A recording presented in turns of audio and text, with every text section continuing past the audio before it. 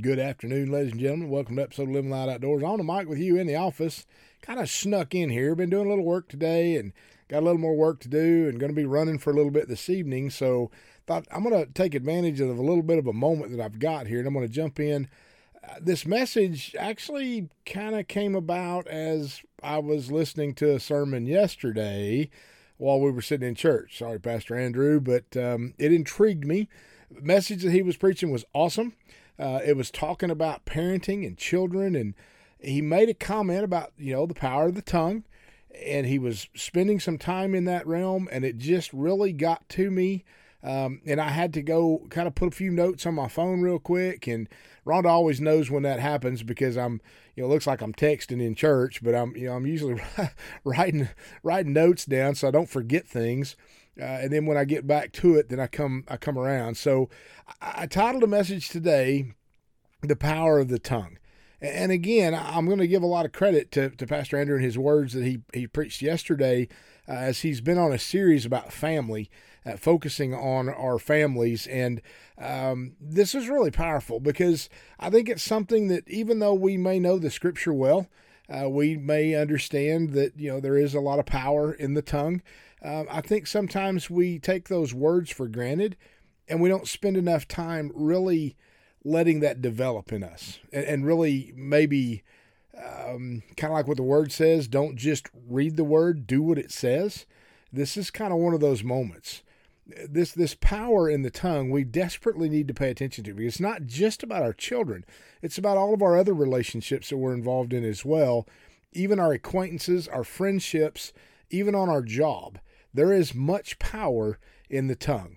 So with that, Proverbs chapter 18, verse 21, Amplified says, "Death and life are in the power of the tongue, and those who love it and indulge it will eat its fruit and bear the consequences of their words." Again, that is a piece of scripture that's huge. The tongue is used throughout scripture in both literal and metaphorical ways, especially in Psalms, Proverbs, and even James.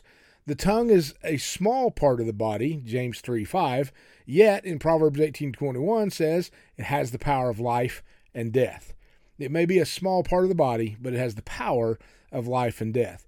This holds true whether we're speaking of spiritual, physical, or emotional life and death. Now first, we need to keep in mind that the word tongue is often a reference to the spoken word. When we hear the word tongue, it's talking about spoken word or language. This is a special kind of figure of speech called metonymy, in which one word stands for another, or closely related word possibly. A common example of metonymy is seen in this sentence: "The White House issued a statement." Well, of course the White House didn't actually issue a statement. It's a building. It can't issue statements. But in this instance, when that reference is used, White House refers to the president who lives there. So we may say the White House has issued a statement, but what that really means is either the president or the presidential staff or his administration has issued a statement. The building itself didn't say, oh boy. It might be saying that now. Never mind, we won't go there. In the same way, when Proverbs 15:4 states, "A deceitful tongue crushes the spirit." Now, tongue is, again, metonymy. Obviously, a literal fleshly tongue cannot crush the human spirit. But the words the tongue produces most certainly can. If we look at it in the spiritual sense, what our tongue produces has eternal implications. For it reveals what's in our heart. Whatever comes out of the mouth, Jesus said the good man brings good things out of the good that is stored up in him. And the evil man brings evil things out of the evil stored up in him. That's Matthew 12:35. Isaiah places words on par with actions for displaying a sinful heart. In Isaiah chapter 59, verse 2 and 3. I didn't actually look that one up. You can do so. I missed that. Sorry. Isaiah 59, verse 2 and 3. Men will have to give account one day of judgment for every careless word they have spoken. That's Matthew 12, verse 36. In and of ourselves, we are utterly unable to tame the tongue, because it is a restless evil full of deadly poison, is what it says in James chapter 3:8. A tongue under control is a mark of the Spirit's power. Apart from accepting Jesus' atonement on the cross, we will be judged according to our words. Matthew chapter 12, verse 37 says, "For by your words you will be acquitted, and by your words you will be condemned." Pretty powerful piece of scripture. Now, that was the spiritual element. Let's look at the physical side. In order to take Proverbs 18:21 literally, that the tongue can cause physical life and death, we do not need to tax our imagination. Words create actions, good and bad. A judge or jury, by simply saying a word, can cause a person to be killed or a person to live. Words often save lives. A doctor advises surgery. A weatherman issues a tornado warning. A counselor gives hope to a suicidal person. So words often can be used in order to save lives. Conversely, words can also kill. Murderers are often initiated because of arguments or verbalized hatred, in the sense of causing action. Then the tongue does indeed have the power of life and death. Let's look at the emotional side.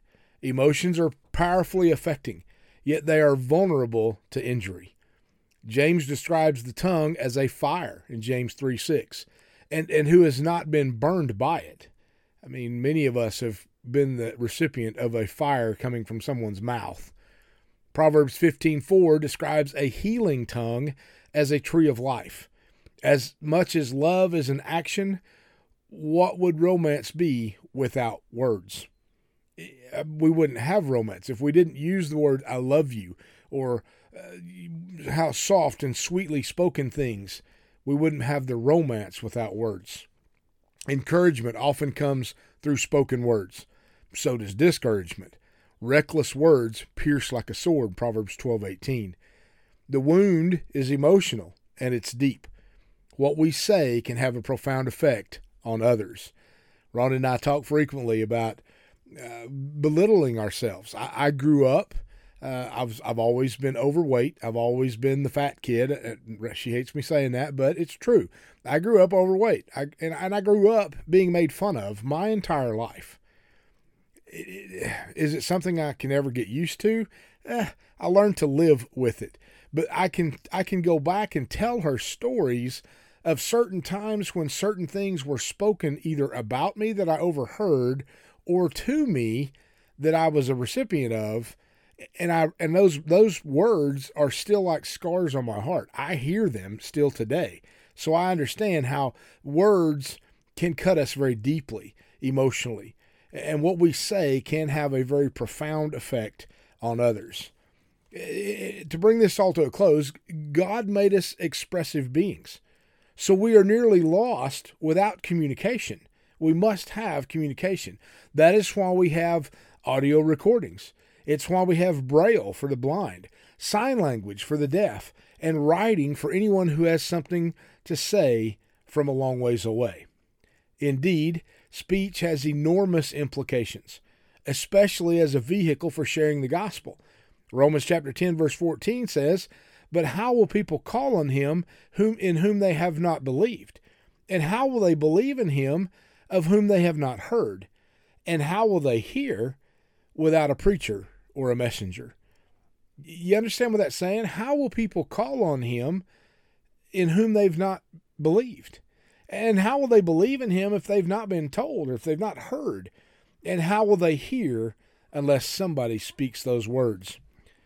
Therefore, I love that. Because of this, we are commanded to control the tongue, to keep it from evil, and keep our lips from speaking lies. Psalms 34:13. To cap this off, James 3, verse 9 through 10 says, "A Christian's speech should consistently honor the Lord. With the tongue we praise our Lord and Father, and with it we curse men, who have been made in God's likeness. Out of the same mouth comes praise and cursing. My brothers, this should not be." James chapter 3, verse 9 and 10. And that is such a powerful way to end this little segment. That is not how it should be. There should not be cursing and blessing coming out of the same mouth. There should not be cursing and praise coming out of the same mouth. We've got to learn to take control of the power of the tongue. We have the ability. Our tongue can't do anything that our mind doesn't let it. I know there's a lot of memes out there that, simply state sometimes my tongue speaks things that are in my brain before I can catch them as they roll out of my mouth. It shouldn't be that way. We have the ability and the power to control our tongue. We've got to exercise, practice it. We've got to keep moving forward in such a way. Things that come out of our mouth need to be wholesome. They may need to be reproving. They need to be corrective at times, maybe if it's our children or someone who needs correction. But it should be done also in control. There shouldn't be this yelling and screaming. I have been around parents who do nothing but yell and scream at their kids. They threaten them. They threaten them with all kinds of bodily harm, but that bodily harm never comes to pass. It's just yelling and screaming in a threatening manner. That absolutely has no power and has no purpose. Matter of fact, oftentimes it's very demeaning to those young kids. We've got to learn to control our tongue, controlling the power that comes with the tongue, because there is much power in the words that come from our mouth. And the Bible simply says that you'll know them by their fruit. It's what goes out of a man that defiles a man, not what goes in. I think it was Paul that was speaking that. You're going to know the depths of the heart from the words the mouth speaks. You'll truly know who someone is by their words. They can fool the best of them, but there's going to come a time when you'll hear what's truly in a person's heart. I pray that your heart is found pure today. Find a way to bring correction to your own words. There used to be a commercial out that was talking about counting to 10 before you react. It was about child abuse. That's what that was. And maybe that's not such a bad idea. Maybe we need to put that back into practice today. Maybe we do need a pause button so that we have time to think before we speak. Because oftentimes when we speak before we think, the things that come out of our mouth are not wholesome and are not useful even. They're blatantly wrong in many cases, and it causes problems. It causes damage. It can cause pain. It can inflict hurt, and it can also even cause death to one's spirit or soul. Amen. God bless you guys. Thank you so much for tuning in today. Thank you for following along on our podcast. I pray that this stirs your heart the way it stirred mine. That we truly do need to understand what it means to have control of our tongue, and knowing that the tongue carries much power with it, that we truly do learn to harness that power and use it objectively, correctly, and in blessing rather than cursing. Amen. Whew, Rhonda and I love you. We're praying for you today. We're praying you're having an incredible week. I know it's Monday. We got a long ways to go to get to Friday, but we're already on the way. We're halfway there through this day anyway. God bless you. We love you. Thank you for your support. Thank you for your prayers. We'll talk to you again real soon.